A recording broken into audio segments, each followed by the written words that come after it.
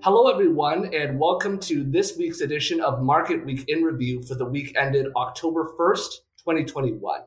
I'm your host, Bei-Chen Lin, and today I have the privilege of being joined by my colleague, Shay Shatria, to help give us some insight into this week's market events. Shay, how are you doing? Doing well. How are you, Bei-Chen? I'm doing well as well. This week has certainly been an incredibly busy week for the markets, with everything from a potential threat of a government shutdown all the way to the German election. So I was wondering if you could get your insight on a range of events. So why don't we get started by focusing on the domestic situation here in the US?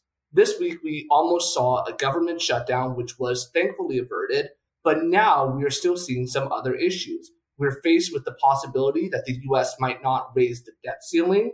And we're also seeing some contentious situations going on in Washington with respect to the infrastructure bill. So could you tell us a little bit more about what's going on and what your take of the situation is?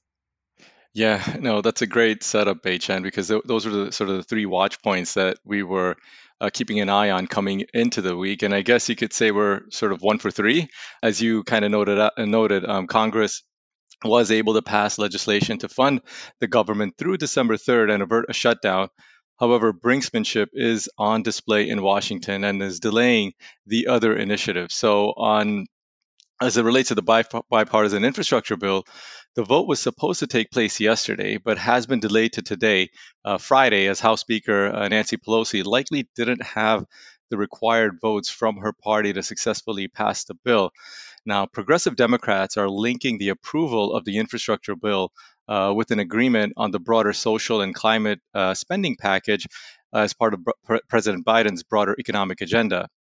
The disagreement is on the size of the package itself. So, moderate Democrats, like Senator Manchin from West Virginia, want to scale the scope from the proposed $3.5 trillion to something closer to around $1.5 trillion. Now, lawmakers are, as we speak, working on reconciling their differences on the larger spending package so that the House can put to vote the bipartisan infrastructure bill, which the Senate has already approved. And that vote may still take place today. So clearly, this is a story that we'll be keeping an eye on as the day progresses. Um, and once those issues are resolved, and hopefully they are soon enough, then Congress can turn their focus onto the debt ceiling. Now, according to Treasury Secretary Janet Yellen, the Treasury has until October 18th or thereabouts, after which the nation would be at risk of defaulting. But as we discussed last week, the risk of a default on the nation's debt is clearly not in any party's or anyone's best interest. So, therefore, we do believe that this eventually resolves, perhaps at the last minute, as things are being done now in Washington, and with a lot of drama. But hopefully, we find a resolution on that front soon enough. Yes, hopefully things get resolved. And today, the two major ratings agencies, S&P and Fitch, both came out and said that they thought the event of a default would be an unlikely situation. So hopefully everything does work itself out. I want to shift gears a little bit now and turn our attention toward the subject of treasury yields. And as I'm sure you've noticed, treasury yields have been climbing not just in the US, but across the world. We saw the US 10-year treasury yield hit around 1.5% recently. So I'm wondering if you could talk a little bit about some of the factors that have caused this uptick in the treasury yield. Yeah, it's been quite a volatile environment in bond land, that's for sure. And you know, the big moves in treasury yields, it's really not just this week, but what we've seen over the last couple of weeks. So the U.S.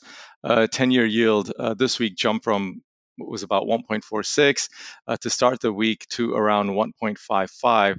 And if we recall, last week it was at around 1.3%. So clearly a big jump over the last couple of weeks. And there are a few considerations that could be contributing to this. So for one, some of the move up is probably just a continuation of last week's hawkish Fed meeting. where they were messaging a quicker pace of tapering, and potentially that has implications for, of course, for the timing of the first rate increase. So that is probably playing into the bond market narrative this week. In addition to that, another factor is probably the strength in energy prices, oil, but also, and more specifically, over the last couple of weeks, has been the rise in natural gas and coal prices, which have spiked due to the supply-demand imbalances that we've seen in China and across Europe, and that's likely weighing on that has been weighing on higher energy prices. However, what's interesting is if we kind of observe just market-based measures for inflation expectations, they haven't risen commensurately with the rise in some of these underlying energy indices. So for the moment, it's less about higher energy feeding into higher inflation expectations and therefore higher yields, but that transmission can be an influence and remains a watch point. And I think maybe the other point just worth noting out is just that the delta wave, right? Um, and what seems to be occurring is that we've in a sense passed the worst of the delta wave, and that might be behind us.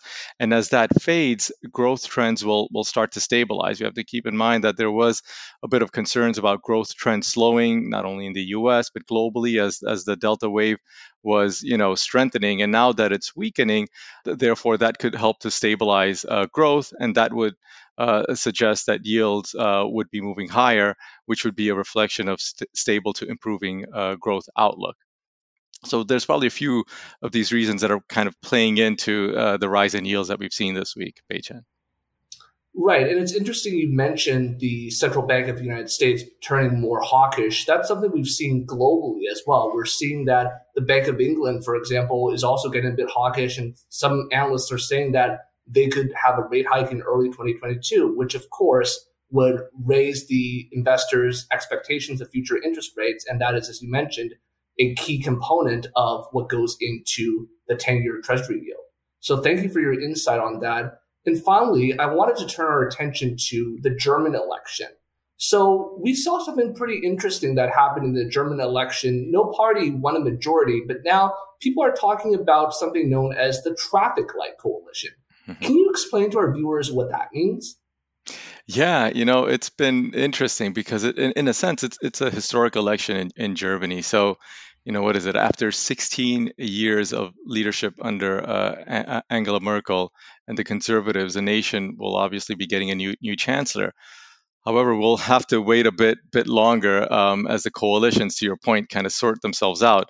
The results now do indicate that the center-left Social Democrats, led by Olaf Scholz, will be the largest party, marginally beating out the Conservatives and its new party leader, Armin Laschet, who took over for Chancellor Merkel. Still, the Social Democrats' share of the votes is not enough in and of itself to lead the country without a coalition, which gets us into what kind of a coalition will be formed and all the different descriptors for them.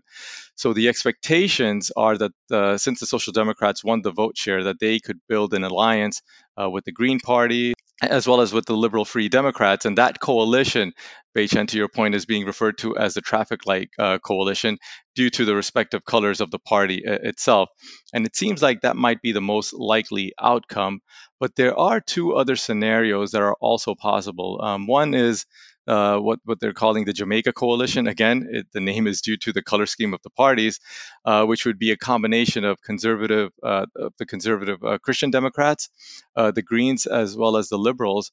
Or finally, yet there's one other possibility, which would be the Grand Coalition of the Social Democrats and the Christian Democrats, which might be the less likely outcome. But I think the takeaway is that in either of these cases, and there wasn't a definitive reaction in the markets as the outcome was broadly in line with expectations. And if anything, if the traffic light coalition, which at the moment seems like the most probable outcome, it would be a bit more pro-European and potentially more open to fiscal stimulus that would possibly be targeted more towards green energy infrastructure. And stimulus would, of course, be positive for growth. Definitely a lot of things to keep our eyes on as we continue into the weeks ahead, both internationally as well as here in the US. Well, Shay, we are out of time, but I wanted to thank you once again for stepping by to share your insight and expertise with all of us. And I want to thank all the viewers out there for tuning in, and we'll see you next week.